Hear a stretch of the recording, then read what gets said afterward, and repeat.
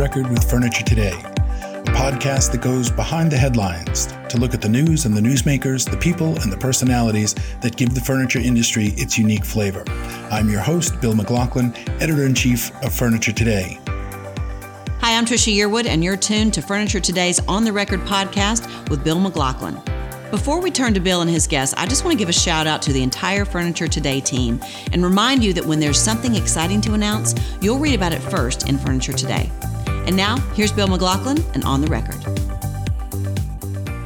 Hi, I'm Bill McLaughlin, Editor-in-Chief of Furniture Today. Welcome to the On the Record podcast. We have a real treat for you this week. The entire Furniture Today staff is here. For those of you who are just listening, you can't see all 7 of us, but trust me, we are here. You'll hear from everybody shortly. For those of you who are watching this on Zoom, you can get to see us all. So welcome to 2021. Boy, is it off to an interesting start. We're going to talk about some of the issues that are popping up already. We've had our first Chapter 11 of the year. We've got lots of tariff issues popping up, anti-dumping issues coming up. Markets are moving, so we're going to talk about all that and much, much more. But first, I'd like to introduce you to the newest member of our team, Sheila Long O'Mara, our executive editor and our new bedding guru. Sheila, welcome to the team. Thank you very much. I'm so happy to be here. So let's kick this off with you. January Vegas market is traditionally the big introduction market for the bedding industry. With that market moving to April, what do you think the impact of that will be on the bedding business, and how will retailers and bedding producers adapt to that? I think what I'm seeing so far, a lot of manufacturers were planning for a January market, albeit a much smaller one. And so what we'll see are some there'll be mid-market introductions of products coming through. So I'm seeing from manufacturers that I'm speaking with that those are coming. They're still moving ahead with those. They may bring them out a little bit later, not exactly when market would have been in January. So we'll see some of those come out mid-February. And some other manufacturers are moving forward with big introductions that they had planned for January. So they're going to start announcing them later this month. So we'll have some of those coming through. And then the ones that are really optimistic and very bullish on where the business is going as far as manufacturing goes, we'll see a double hit, and we'll see new product from them in April as well. And so that'll be fun. There'll be a lot of new product. The question will be, can sleep retailers absorb all of the new product? With the business being as strong as it is right now, folks are spending on furniture and mattresses. So there's the appetite there. I think we'll see a lot of new innovative products come through. Speaking of optimistic, we have seen a number of companies making investments. Recently, I just wrote a story about Ashley investing $1 billion, that's billion with a B, $1 billion over the next 18 months across all areas of the company: supply chain, technology, human resources. But we've had other companies. Let me throw that out there. What are some of the others of you hearing about how companies are leaning in or dealing with the changing conditions? Bill, I think I'd like to take that one on real quick. We're seeing, at least on the case goods side, some investment in logistics. And when I say logistics, domestic warehouse capabilities. We have companies like Joffran, Maxwood, kids and adult bedroom furniture. Home Meridian's got a new warehouse that they're working on. Riverside Furniture. These are companies that are all making investments in the distribution side of their business because I think they obviously see a need to be closer to some of the ports along the East Coast and flow those goods that we all know are in such high demand to retailers up and down the East Coast. Most of these places are pretty well strategically positioned, on the Eastern Seaboard, so they can get all the way down to, to Miami, up to as far as Boston and the New England area within probably a day and a half. Interesting. Powell, did you want to add something? Yeah, I think one thing, I've recently visited 2 plants, domestic upholstery plants. And the thing is, these are subsidiaries of Samson, an Asian company, but they've been making a big effort over the last couple of years to bring their upholstery business closer to the market. I'm talking Universal, which fired up the old Southern Furniture plant in Conover, and Craftmaster over in Hiddenite in Alexander County, and now Lenore. Mm-hmm. Universal, they got this thing going during the pandemic, and they had stocked up very early before Chinese New Year on a lot of fabric. So they were able to hit the ground running with some raw material without as many raw material issues.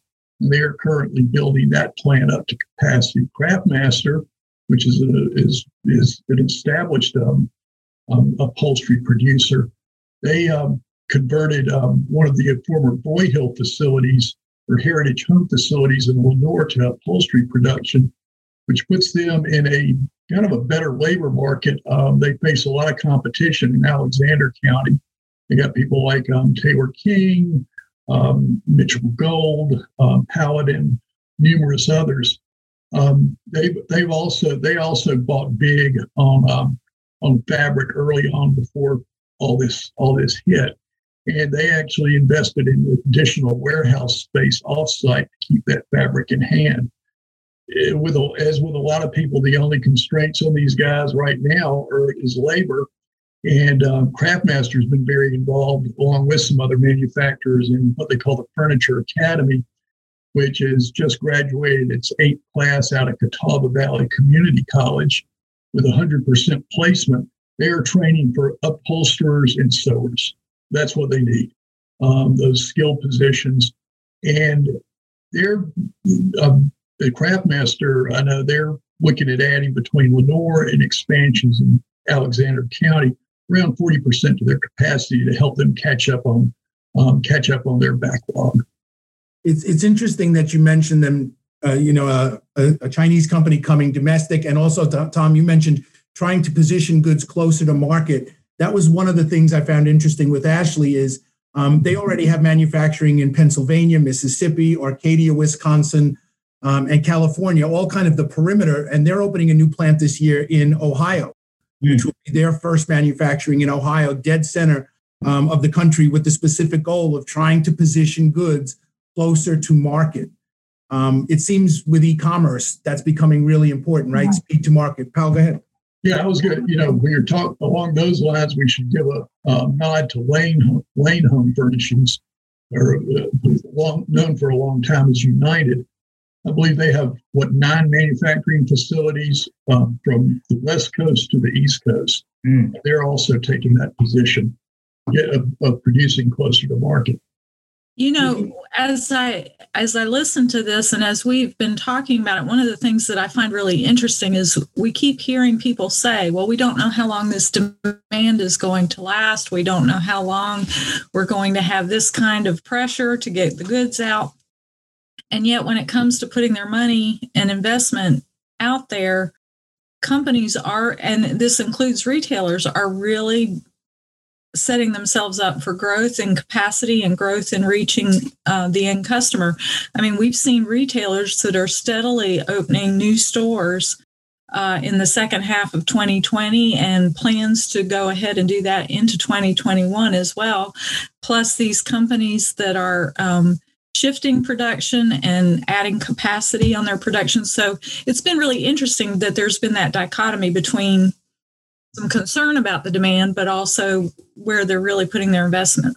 I'd like to add a comment that I've heard is that people are playing catch up right now. We all know that, everybody is, and the companies I'm talking to who are aggressive about their capacity expansion, they believe that the first companies to get to more normalized lead times are going to be the ones who are going to have the biggest long-term success once this does die down.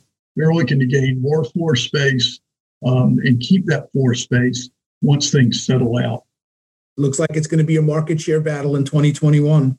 Speaking to that retail side a little bit, the folks I've talked to are in kind of the same boat on that expansion. Obviously, new store planning, things like that is something that's been in the work for a long time for a lot of those folks. These are not, 2020 plans made, but they are continuing with those, and they're putting a lot of money, especially into things that they can change quickly, like digital spaces, new websites, chat things like that, and e-commerce, because they are recognizing that this is a short-term bubble, but that these changes were kind of a long time coming for a lot of those folks. So a lot of the investments they're doing are things that they've been meaning to do, but now because they have kind of the sales to back that up and the reason to, they're moving forward with that. And a lot of folks I've heard, they're predicting this kind of boom to sort of edge out over the summer as vaccines roll out, things like that, but that these changes are going to be really long-term to them. They want to kind of grab that customer while they're looking so they don't lose them to e-commerce or a competitor. Because if they can serve these customers right now, their thought is they will be back if they can do it well. So they want to prepare for those customers down the line as well. It's interesting. We heard a number of people at the leadership conference in December use the phrase, never let a good crisis go to waste. And so a lot of changes that had been kind of coming over the last several years or things people were planning to do, they're really using this opportunity, this disruption to kind of lean in. And I think that's what's going to separate the winners and the losers, right? Because there's not going to be enough business. There's not going to be enough supply. Some folks are not going to be able to make it to the other side. So I think those who lean in are going to win. Ann, did you want to say something? Yeah, Kevin Brown, during our leadership conference, talked about it being a season and about those companies that jump on the opportunity instead of seeing it as a crisis. And it's been interesting with both brick and mortar and e-commerce companies beefing up their websites. We've been writing about how the website is the new front door. And even though we've been talking about omni-channel for a while, it truly is there now, where the customer will start their journey online and end in store, or start in store and end up going home and purchasing the product. And you really have to be wherever they are, whenever they are.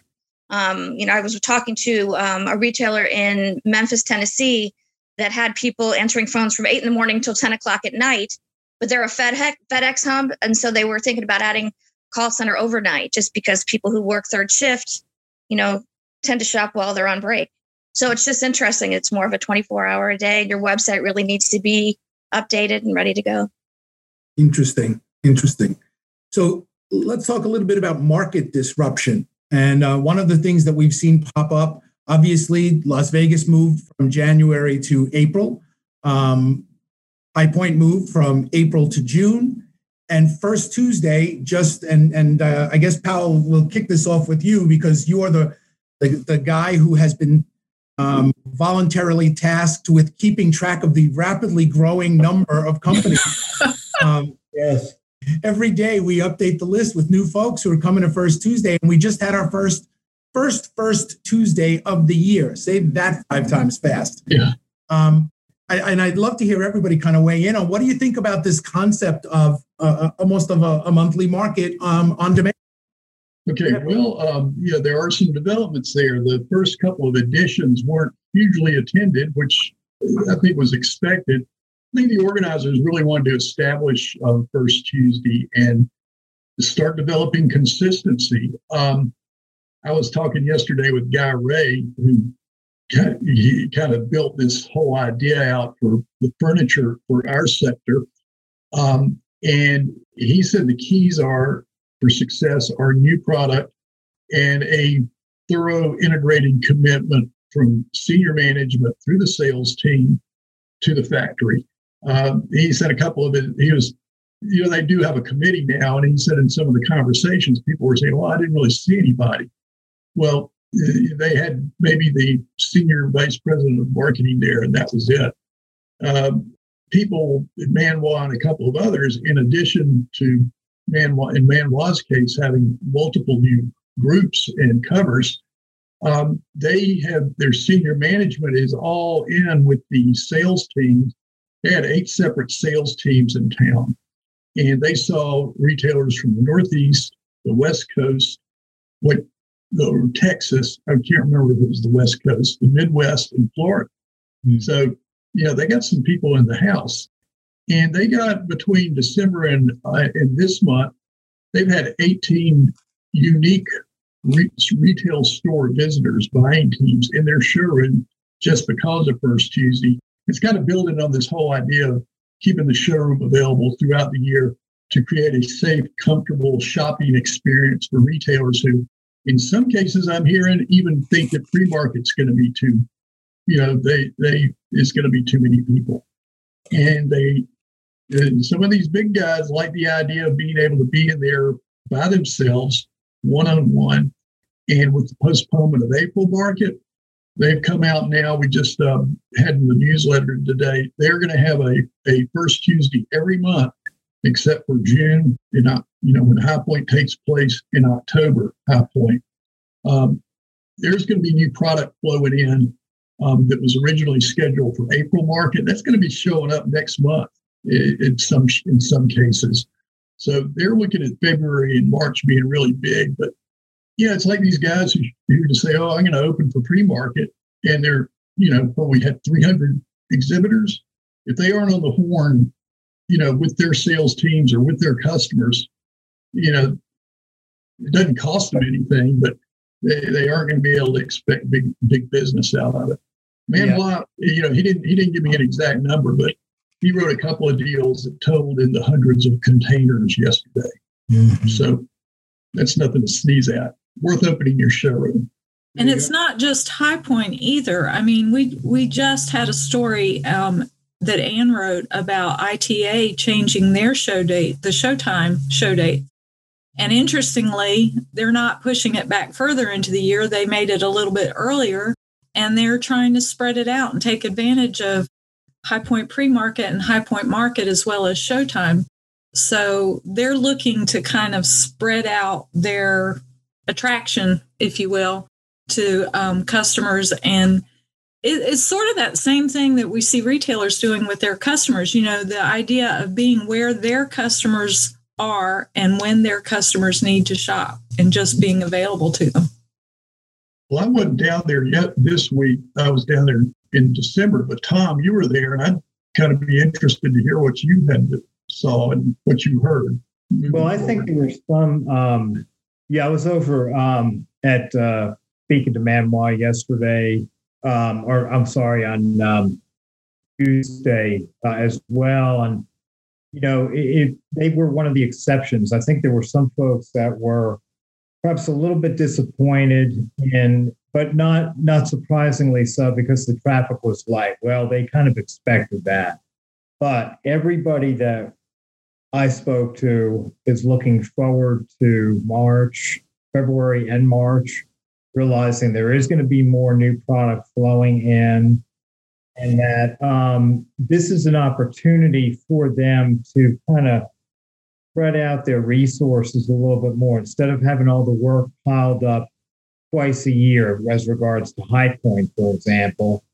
Now it could be spread out over many different months and having different retailers come in.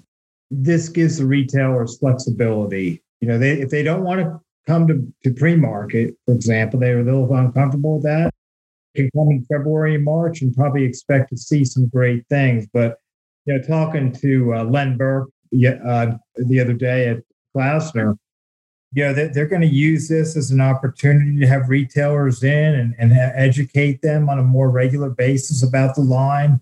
The showroom will be set up continually like a retail space, essentially, with some adjustments as we go into the big markets. But it'll give them a chance to do virtual video tours on an ongoing basis, because they're ready. These folks are going to be market ready that participate almost every month, which is really a big deal. Well, that was something, wasn't it? This is Tricia again for Klausner Home Furnishings. From my very first collection, I knew I'd come to the right place, that Klausner understood what I wanted to do with my furniture, how I wanted to share my recipe for comfortable living with the world. Now, let's get back to Bill McLaughlin and see what he and his guests have to share with us. So I have a question related to this. Is this going to change what the major markets are like? I mean, the two Vegas and the two High Point markets, are they going to become something different? a good question. I think we may see some of the attendance spread out and maybe a little bit less attendance at pre-markets or even markets, perhaps. Not dramatically like we saw this past October. But that said, I think people, it gives the market authority a challenge too in terms of getting some real numbers in terms of who is coming in throughout the year, because even with pre-market, they need to get better counts to justify the funding requests. This is going to be a big shift in how people shop, I think, going forward. It's interesting because it's such a moneymaker for High Point, that to have the market, and we experienced such a loss in 2020, to have these monthly markets. Will that result in more funds coming into the city with people coming in town? It'll be interesting as time goes on with the more frequent markets, if that affects, the economic income. That's a good point. That's a good point, Ann, because the High Point Market Authority is looking. They're on the First Tuesday committee, and they are working on ways to track this attendance.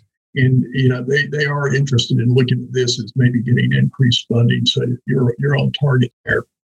What I find somewhat ironic is we're talking about traffic at First Tuesday, and people are complaining that traffic was low, and an event that was created to help retailers avoid traffic. If there were a lot of people there, they wouldn't be happy. The purpose. I think people need to understand, if you're participating in First Tuesday and the idea is you're going to open your showroom and people are going to swing by on impulse, you have missed the point. The purpose of First Tuesday is to allow you to schedule appointments with your key customers or with new potential customers. So, anybody who just threw open the doors and thought folks were going to stroll by and walk in, I think are likely to be disappointed. I think the people who are going to be successful are people who have changed their new product introduction cadence so that they've got a reason for people to come by, who are working throughout their organization. And Pal, you said it, from senior management right down to your regional sales rep. I mean, you have to make sure that all of your reps are on the phone with their key customers and scheduling appointments. There's again, this is not like High Point Market where you can live off other people's traffic. This is a new paradigm, and it's an appointment paradigm. And so I think that's a really important thing that people need to realize as we go forward here. This is not just a monthly market. It was interesting when we were at Showtime in November, they talked about the quality of the appointments. A lot of the retailers normally would come in for 5 or 10 minutes and they would stay for 2 or 3 hours. And they would have much more in-depth conversations, and they seem to be more appreciative of that. So it'll be interesting if that continues. Yeah, and speaking to retailer experience, from the folks that I spoke with who went to High Point Market, for example, in October, when it was so much slower, those folks really enjoyed that experience. I think everybody missed the hustle and the bustle and the social activities and seeing their buddies and things like that. But the folks who went said that they got really good time in, especially smaller folks who said that they've been using companies for years, working with these manufacturers. They've never met, top of the company. This time they got to sit down with the CEOs, with the VPs of sales, and have really good conversations and make really good connections. So while, manufacturers may not be happy about the amount of traffic coming in, I think that they're getting really good quality time that a lot of retailers really appreciate. And retailers are planning to make more visits to market this year. I mean, multiple retailers that I've spoken with afterwards have said they plan to come in to see very specific folks when they come in because they want to keep making those really deep connections. A lot of them got a really big scare in all of this as folks dropped them, as orders got worse, as they saw their sales rep become less communicative about what's going on. And that really made them change up the way they want to have these relationships. And not one person that I've spoken to about this upcoming year in 2021 said that they are going to approach markets the same. Every retailer is looking at doing it a little differently. And almost every single one of them said they're looking to make themselves more important and to make deeper connections with their manufacturing partners. So, while you may only get one in, you could have a customer for life if you do this right. So I think, like you said, Bill, it's all about finding out who's going to be coming out because they're pretty open about it. I mean, they all said they like having those longer conversations. They're looking to do it again. So, even if they only make one extra trip out, if you can get them on that one extra trip, I think that's worth everybody's time. following up on that, Addie, and after this point, I'm going to shut up for a while because I feel like I'm running the mouth a while. And Vicki, you are asking about the effect on markets, and Addie, you raised a great point about the amount of time. I think a lot of people are going to do some major shopping, locking up with some of their bigger vendors at events like pre-market at First Tuesday. And that's going to be good for these smaller exhibitors, I think. They're going to have more time, I think, at market to maybe do a little more exploring. Mm-hmm. Sheila, let me ask you to put on your previous role hat. Before you rejoined Furniture Today, you were at one of the largest home furnishings and bedding marketing firms. And so if you were coaching one of your clients how to take advantage of First Tuesday and how to adapt in this new environment, let me ask your opinion. What would you tell them? I would say meet your customers where they are. If they're in High Point at First Tuesday, then you need to be there and you need to be ready with something new for them to see. Be it fresh fabric, fresh finishes, new collections. And I know that's a big investment. But we all know retailers don't just want to walk into a showroom and see what they are already selling on their floor, right? It's all about new and the latest and the best. Take advantage of the time. And if your customers are at First Tuesday, that's where you need to meet them. And I think it goes back to Powell saying from the top down, be in touch with that sales team and find out which retailers are going. And if they're an important part of your business and they're going to be there, then, figure out a plan, make a strategic new product plan and put it in place. Great advice. I hope folks are listening. If not, hit the playback button. Listen to that again. I'll play it a couple times. Impressions. Powell said something earlier about his trip to factories in the Hickory area that I've been hearing over and over again for the last 5 months from former clients as well as, news sources and manufacturers in bedding. The labor market right now is extremely tight across all categories. And I think that challenge will continue into this first quarter and maybe even into second. Manufacturers are struggling to keep up with this increased demand that COVID delivered. And I don't think anybody saw that coming. And now the struggle, be it, potential employees have these subsidized government help coming through, and finding folks who are willing and want to work is a real struggle.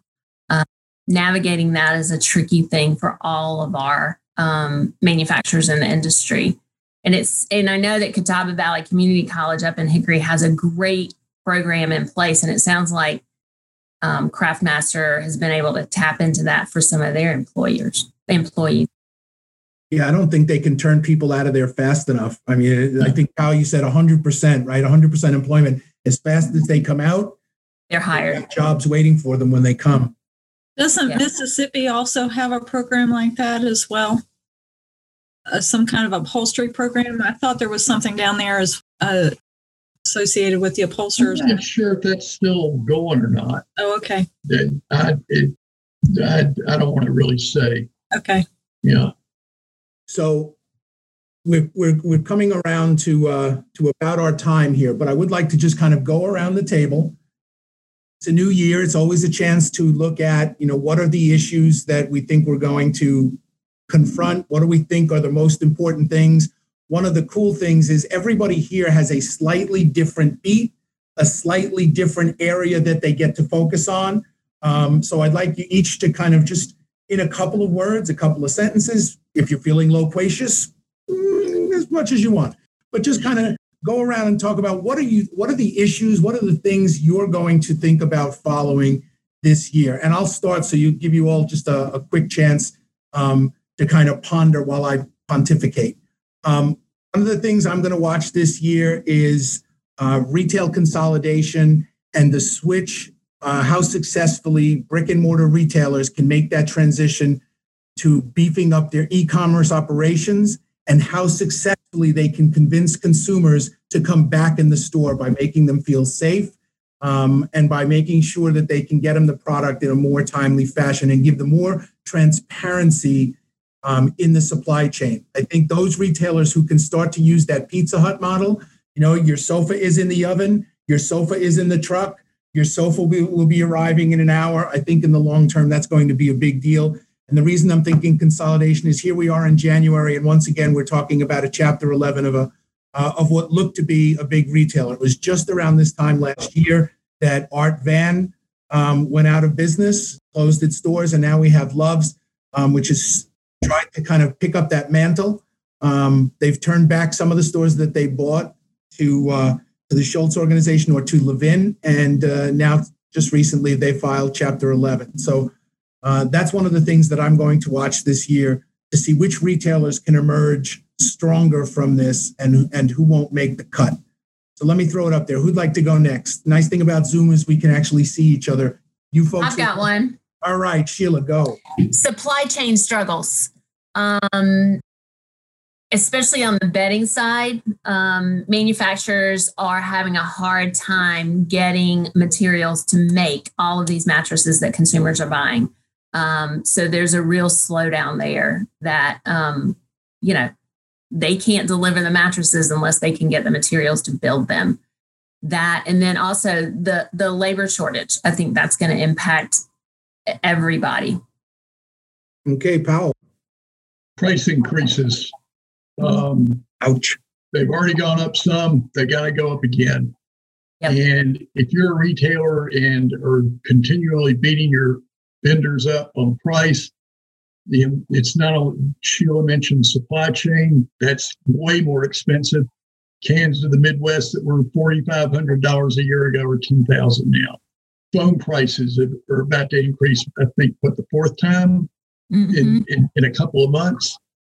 The price increases are coming, and this industry has suffered from price, virtual price deflation for years. It's time for an increase. Okay. Somebody else. I'm going to call it, you ready? Go. Sharpening the saw.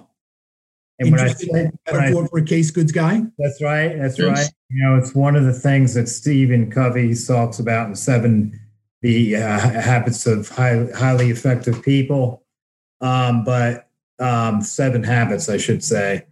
But this case, we're talking about, Bill, you alluded to earlier, investments, and it's all about finding ways to better serve your customers. And I think that's really going to be what people are looking for in this year and ahead, whether it's facility expansion. Gat Creek is a great example. They're looking to grow their capacity to serve their customers better, shorten lead times. March Parson making a tough decision to get out of 22 or so case goods collections and move all its production to Mexico. It's all about better serving the customers, shoring up your relationships, basically becoming more important to your source partners overseas. So all these things are part of the toolbox, part of the sharpening the saw of being able to be more important and more flexible and more customer service oriented to your customer base. Okay. From a retail point of view, that being where your customers are at, I think I'm going to keep an eye on that as far as like BOPIS, buy online, pick up in store, curbside. Will those continue even after the pandemic has ended? And then from a technology point of view, how we haven't talked about augmented and virtual reality and how much those are being used to sell product online. During this time now, especially when people can't go into stores, but even after they reopen, will customers still continue to use these new types of technology, to purchase product? And while on that point, 3D imaging, I want to just give a shout out to one of our sister publications. For folks who did not see the January cover of Home Accents Today, everybody knows that HAT uses full room scenes on their cover. Home Accents Today, if you look at the cover, it's a beautiful, beautiful room scene, and none of it is real. That cover is a complete 3D image that was created exclusively for Home Accents by Marxon Technologies, right down to the shadows on the floor and the glare on the wall. So technology is going to be used. Okay, who's next? Speaking to that, box, I think the big thing for retailers in this next year to watch for is just to see how folks continue this sort of wave of this boom that we've had in furniture sales.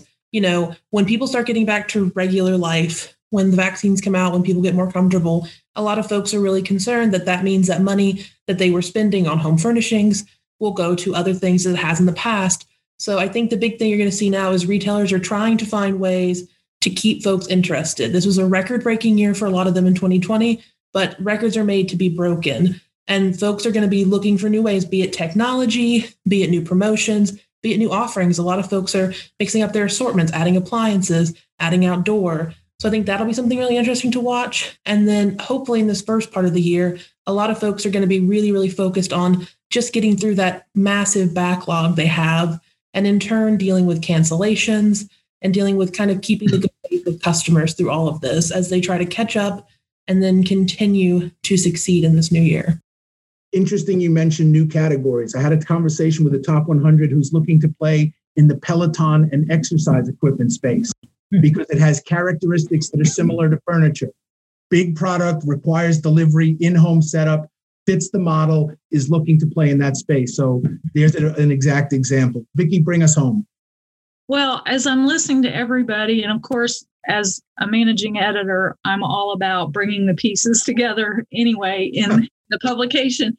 But what I have found so interesting this year, and I think we're going to continue to see it, is these companies in the furniture industry have had to challenge their problem-solving skills in ways that they've never done before. There's so much that they can't change. They can't do anything about the labor market. They can't do anything about the supply chain issues, but they're still having to do business and finding ways to grow. And we have seen some remarkable problem solving and some very creative solutions.